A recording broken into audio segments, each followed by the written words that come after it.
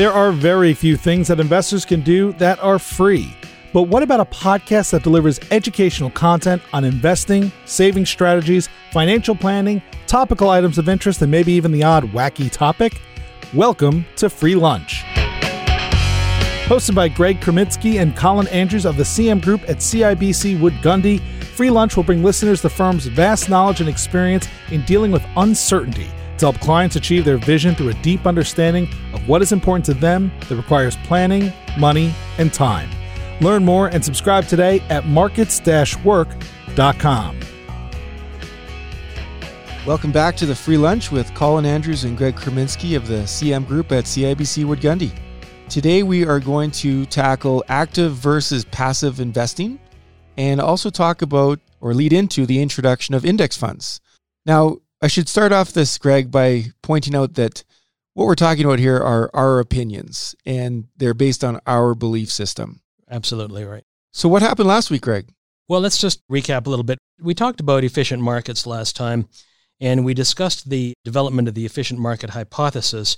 And what that is, or what that does, is it suggests that all information with regards to a particular company is broadly known and broadly reflected in the price of a company stock.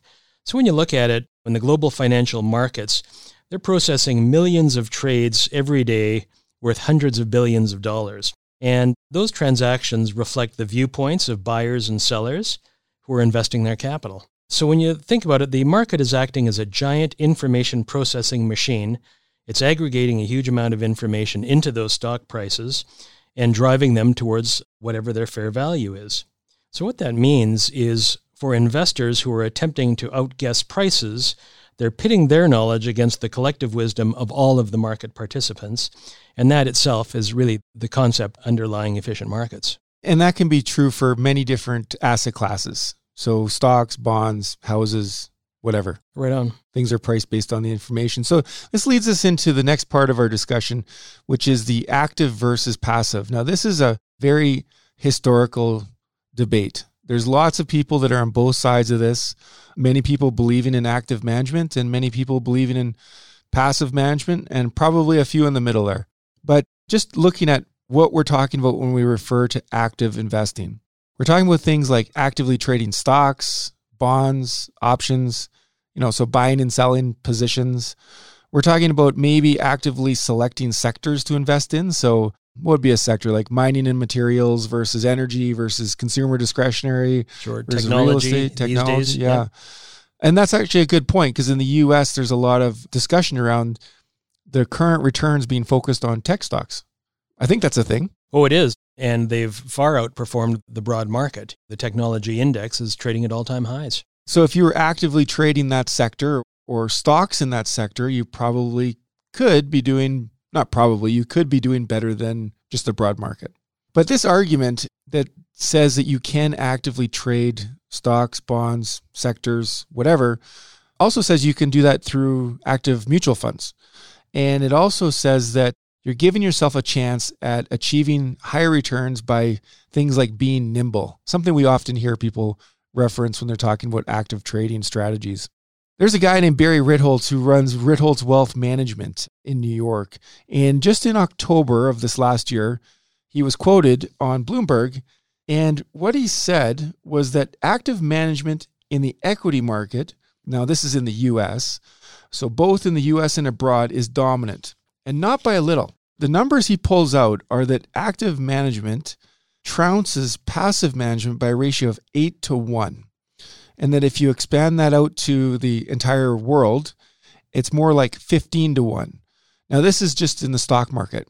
And what he also points out, though, is that if you include fixed income or the bond market, active management is 60-1 over passive management. So these numbers support this notion or belief held by many investors out there that active investing just gives them the opportunity to take advantage of events various times and cycles, probably kind of like this current pandemic. And let's just talk about actively managed mutual funds for a second, because if you recall, a number of podcasts ago when we were talking about the evolution of investing, we discussed mutual funds and how mutual funds were an important development for individual investors because they give investors the opportunity to own a portion of a larger basket of stocks than they could individually by buying them themselves. And they do this by pooling their capital with other investors. So in a traditional mutual fund, the fund would hire a professional manager who select the stocks that are going to be included in the fund. And these managers accomplish this by using some form of analysis, whether it's fundamental analysis, technical analysis, other types of research, to select the stocks they're going to include in the fund. And to do that, it requires a significant amount of effort and research by looking at individual companies. They have to study the economy, conduct interviews with company management, etc. And this costs money, which is charged back to the investors in the fund in the form of management fees. And as well as the management fees, there's costs required to be spent to hold investors' shares in trust, to cover the costs of trade execution, other related expenses. And lastly, there's fees payable to advisors that recommend and purchase these funds in their investment accounts at investment dealer firms. And so in the case of actively managed funds, and certainly going back to the early days, the net result is the cost of a professionally managed mutual fund at their highest point could have been anywhere from 2.5% to 3% or even higher. That's different between fixed income funds and equity funds. That's true. You tend to see the expenses lower on fixed income funds, but again, still very high in the getting close to 2%. And so as the concept of efficient markets took hold, a lot of academics and industry players started looking at what if you just held the stocks that constituted a traditional stock index. So let's say the S&P 500, which represents the largest 500 stocks that trade in the U.S. markets. And so the first index mutual fund was actually created back in 1971 at Wells Fargo for institutional clients, and it was started by two leaders in the industry. Their names Mac McQuan and David Booth. And you'll be hearing a lot more of David Booth in future episodes. But that was the first institutional index mutual fund. And a few years later, in about 1975, the first index fund for individual investors was created by Jack Bogle. And for anyone who recognizes that name, he founded Vanguard Funds. And Vanguard's the largest manager in the U.S., I believe, are they not? I believe that's right, yeah. Top two, anyways. Top two, for sure. And the other one would be another index manager, BlackRock, which manages the iShares. When index funds started, they had a bit of a rocky start. In fact, some industry players called the index funds un-American. So they took quite a while to catch on. When the Vanguard S&P 500 index fund started in 1975, they started with $11 million. That grew to exceed $100 billion in 1999. So certainly there was a dramatic offtake of index funds, mainly in the late 1990s. Now, because individual holdings of an index fund track exactly the holdings and weights of the stocks that make up the index they're replicating, these funds are actually considered passive funds because there's no active stock purchase or sale decisions being made, only those trades that have to be done to replicate the index exactly. I think they're done twice a year, reconstitution dates. That's right. Most indexes are reconstituted every 6 months.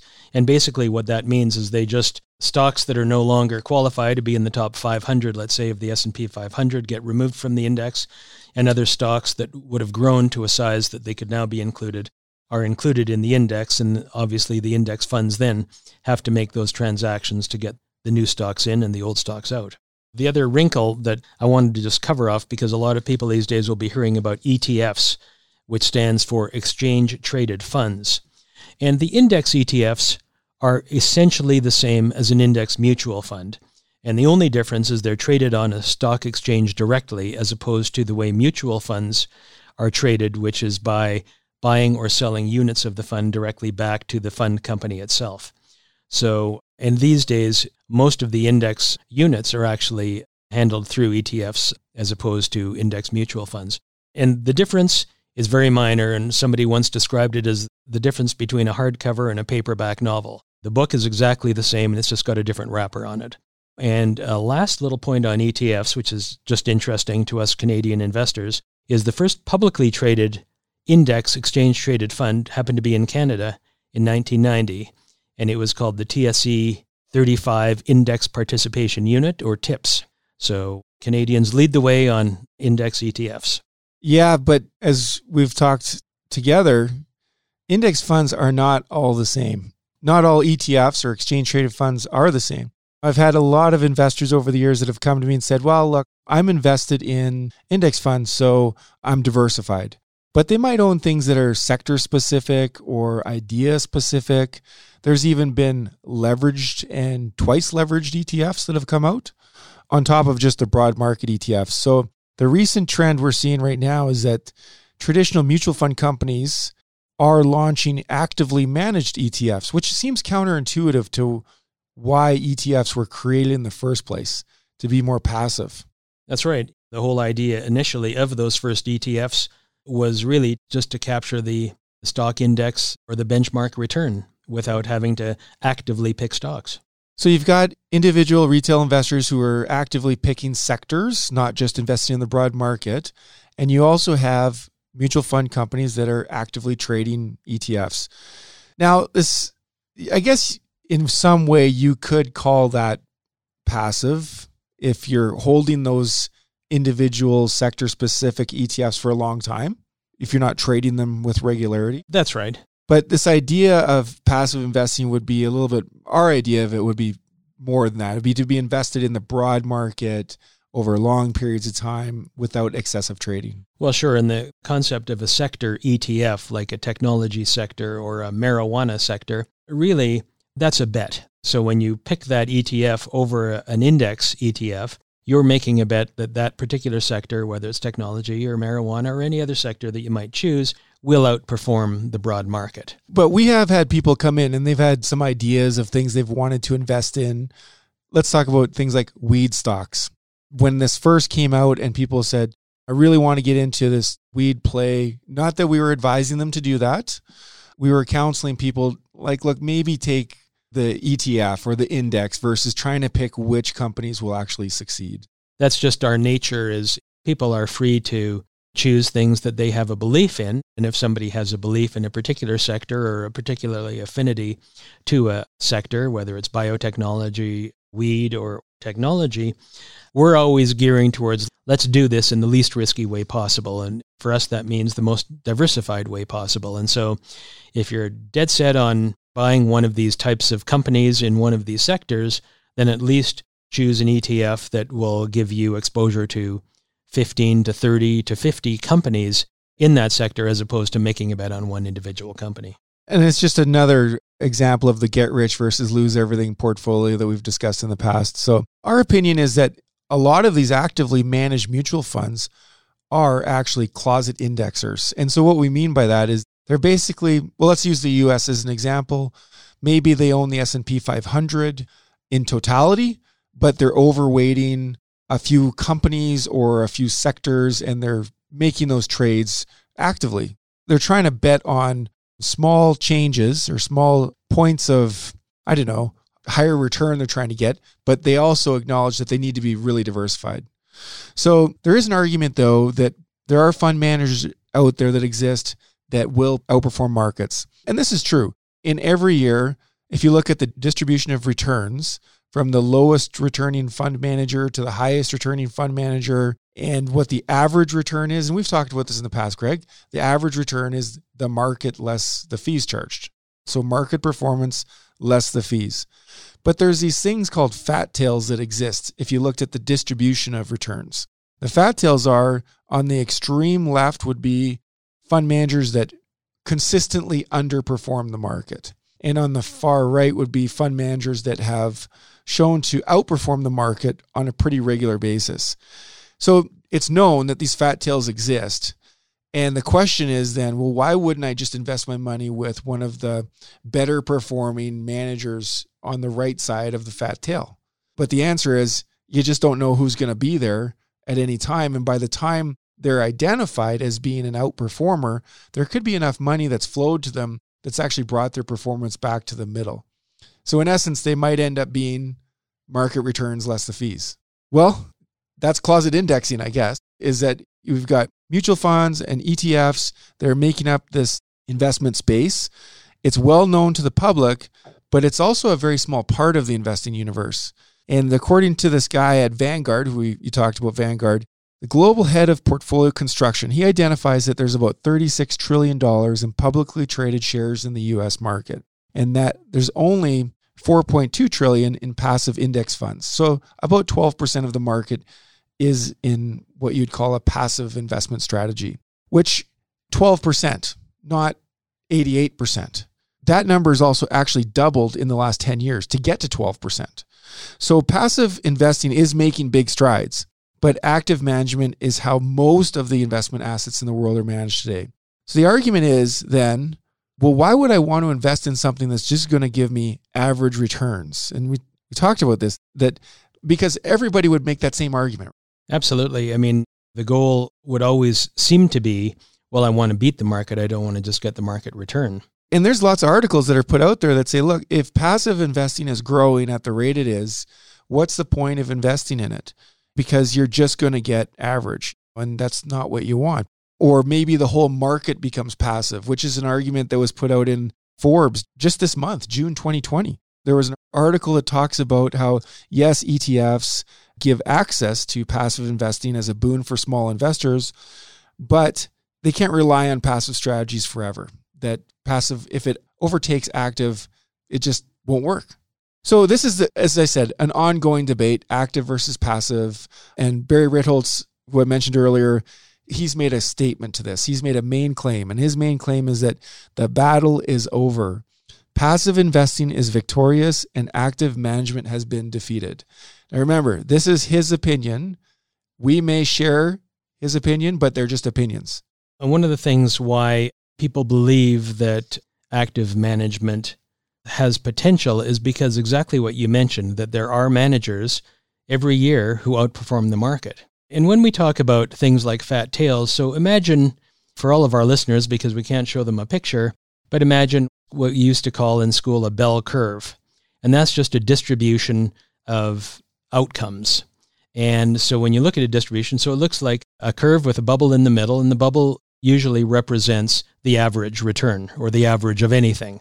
And there's distribution to the right or the left. So in terms of outperformance, if you look at a bell curve or a curve representing performance of mutual fund managers, some are going to be on the right side of average, which is above average. Some are going to be on the left side, which is below average. And so a person might say, well, that's fine. I'm just going to pick a manager over from the right side of the curve. I'm just going to pick a manager who has outperformed the market, and I'll just invest with them. Well, it seems to me, we've talked about this before, like there's another company, I won't share their name, a Canadian bank that had a portfolio specifically tailored to owning the best performing funds from the previous year.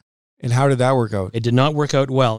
Let's just talk about why. So Dimensional Fund Advisors releases a study every year, what they call their mutual fund landscape.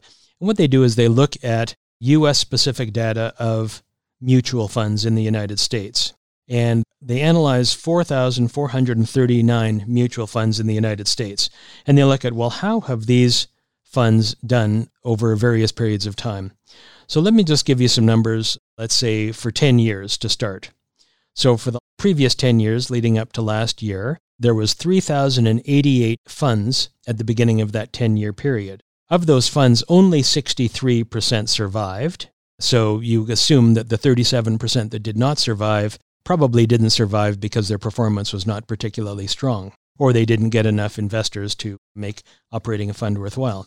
So again, 3,088 funds at the beginning of the year, only 63% survived. And over that 10-year period, only 21% of those funds outperformed their benchmarks. So just by chance alone, you would think that, well, half of those funds should have outperformed their benchmarks. And the reason why it's only 21% is because when you take the fees off of their returns, then after fees, they actually underperform their benchmarks. Now, these are equity-specific funds. So these are funds. stock funds, funds that invest in U.S. stocks. And again, after 10 years, only 21% outperform their benchmarks. But how does that compare to fixed income funds? So in fixed income funds, the results are relatively similar. Now, it turns out that there's slightly better performance. Let's say over the same 10-year period, there was 1,462 funds at the beginning of the period, 1,462. At the end of 10 years, 71% of those funds survived. So 29% did not survive. And of the funds that survived, only 31% had outperformed their benchmarks. And so that's a little bit better than the 21% of stock funds, mutual funds that outperformed their benchmarks, and very likely because there was a higher rate of outperformance because the fees typically are lower as we discussed with bond mutual funds. But still, again, you'd expect half of the funds to outperform and half to underperform just by chance alone, and only 31% actually outperformed their benchmark. So again, whether you look at results over 10 years, 15 years, 20 years, or take it as short as 1 and 5 years, you see the same thing. And generally, the numbers are pretty consistent. Typically, about 20 to 25% of actively managed funds actually outperform the benchmarks that they're comparing to. Well, we actually have that data. I mean, we looked at what they call top quartile. So top quartile just meaning the top 25% of all funds. And we looked at 5-year rolling periods from 2005 to 2019, the data from DFA. It's good data. But what it looked at, again, from 2005 to 2019, rolling 5-year periods, on average, 21% of the top quartile funds were top quartile the next year. And that really gets at that question about, well, why don't you just buy the managers' funds that outperform the index for the previous 5 years? But let's do that math real quick. 21% of 25%. So it's at 4.5%. So 4.5% stayed top quartile. Is that math right? Approximately. Okay. And then in the bond market, as you pointed out, because it is different, the fixed income market, same period, 2005 to 2019, 29% on average remained in the top quartile. So almost 6%. And what that means basically is that based on how a manager performed in 1 5-year period has virtually no impact on how they perform in the subsequent periods. And so just because a top quartile manager managed to be in the top 25% in the first 5 years, it doesn't mean he's going to be there in the next 5 years. Or she. He or she. That's right. That report you referenced, the Mutual Fund Landscape Report, it does have a summary of the data, and in it, it talks about the findings. The findings are that outperforming funds were in the minority, that strong track records failed to persist, as we just talked about, and that high costs and excessive turnover contributed to underperformance. Because we always talk about management expense ratios of fees or mutual funds, like the fees in a mutual fund, but not too many people talk about that other one, that TER, trade expense ratio. And that's just a function of if an active manager or of a mutual fund, there's a lot of trading or a lot of turnover in the portfolio, then that's going to increase the costs, and sometimes dramatically. In many actively managed mutual funds, they turn over the portfolio at about 50%, which means that every year, half of the portfolio is being traded. TER being trade expense ratio, for every one of those trades, there's a cost, and the cost is picked up by unit holders. Exactly. So the lessons that are pointed out in this report are markets effectively aggregate investor knowledge and expectations into prices that are reliable, which again is just another way of saying efficient market hypothesis. Yes. Managers attempting to outguess market prices may incur high costs that raise the barrier to outperforming an index. I guess that would be reflected in higher trade cost. And that successful fund investing involves more than picking a top performing fund from the past, which we already talked about. And to consider a fund's investment philosophy, robustness in portfolio design, and attention to costs, among other factors. Now, interestingly enough, the company that put this report out just today sent out an email that they reduced fees on their F-class funds, which we can get into that at another time. But basically, they reduced the fees of some of their funds by 3 to 5 basis points today. Which is great, because that's just money that goes back into investors' pockets. What's your saying? The less you pay? Well, the less you pay, the more you keep. Right. I try to tell my kids that, but they don't seem to believe me. So, Greg, what did we learn today? One thing we learned is there's a long and historical argument on active versus passive. And I would say between the two, we fall into the passive camp. And that's not to say that we think that index investing is necessarily the best way. We think it's a better way than investing in actively managed mutual funds. Yeah, and that ETFs were introduced as a passive alternative, but not all ETFs are actually passive. There's many that are fairly active, and those ones we mentioned earlier, the leveraged ETFs, I would argue, are high risk. For sure. And the other thing we learned is that past performance, and you'll hear this all the time if you read a mutual fund brochure, past performance is never indicative of future performance, as is evident from the survivorship and performance data that we talked about from the Dimensional Funds mutual fund landscape. Well, some good stuff. For anybody listening to this podcast, I hope that you'll send us some questions if anything didn't make sense or you want to talk about something further in regards to any of that. But just to wrap up here for fun, Greg, any books you're reading or shows you're watching these days? Not exactly in those areas, but I did have the opportunity to attend my son's grade 12 graduation ceremony this week. And interestingly, unfortunately for many of these kids, whether they're graduating from high school or university or college or what have you, graduation ceremonies are being canceled due to COVID concerns and things like that. But they did a really wonderful thing. So they put on a drive-in graduation. So we all drove our cars, pointed them towards a great big screen at the front in the parking lot of the school. They presented a nice hour-and-a-half film talking about the graduating students and some of the achievements of those students. They did allow the students to march on the stage and pick up their diplomas, all the while being socially distanced from the principal of the school and each other.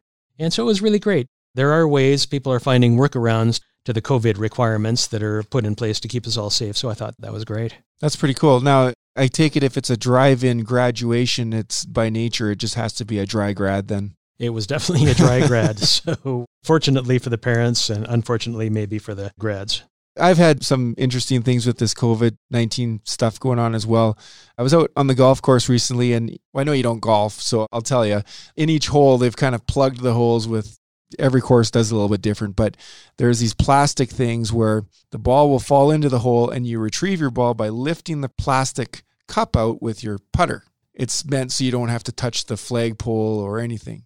But what I often see people doing is reaching down and picking the plastic piece up with their hand to take the ball out of the hole, which I never quite understand. Kind of defeats the purpose, I guess. Yeah. Kind of like a leveraged ETF, but again, just our opinion. But join us next week when we'll be talking about factor investing. Should be a fun conversation. Thanks for joining us this week, and we'll see you next time. All right, till next time. Thank you for listening to the Free Lunch Podcast hosted by the CM Group at CIBC Wood Gundy. To subscribe to this podcast to get more realistic insight on investing or to connect with one of our talented partners, please head on over to markets-work.com. We'll see you next time on the Free Lunch Podcast. The CIBC logo and CIBC Private Wealth Management are registered trademarks of CIBC. If you are currently a CIBC Wood Gundy client, please contact your investment advisor. CIBC Private Wealth Management consists of services provided by CIBC and certain of its subsidiaries, including CIBC Wood Gundy, a division of CIBC World Markets, Inc. CIBC Private Wealth Management is a registered trademark of CIBC used under license. Wood Gundy is a registered trademark of CIBC World Markets, Inc. Colin Andrews and Greg Kreminsky are investment advisors with CIBC Wood Gundy. This information, including any opinion, is based on various sources believed to be reliable, but its accuracy cannot be guaranteed and is subject to change. CIBC and CIBC World Markets, Inc., their affiliates, directors, officers, and employees may buy, sell, or hold a position in securities of a company mentioned herein, its affiliates or subsidiaries, and may also perform financial advisory services, investment banking, or other services for, or have lending or other credit relationships with the same.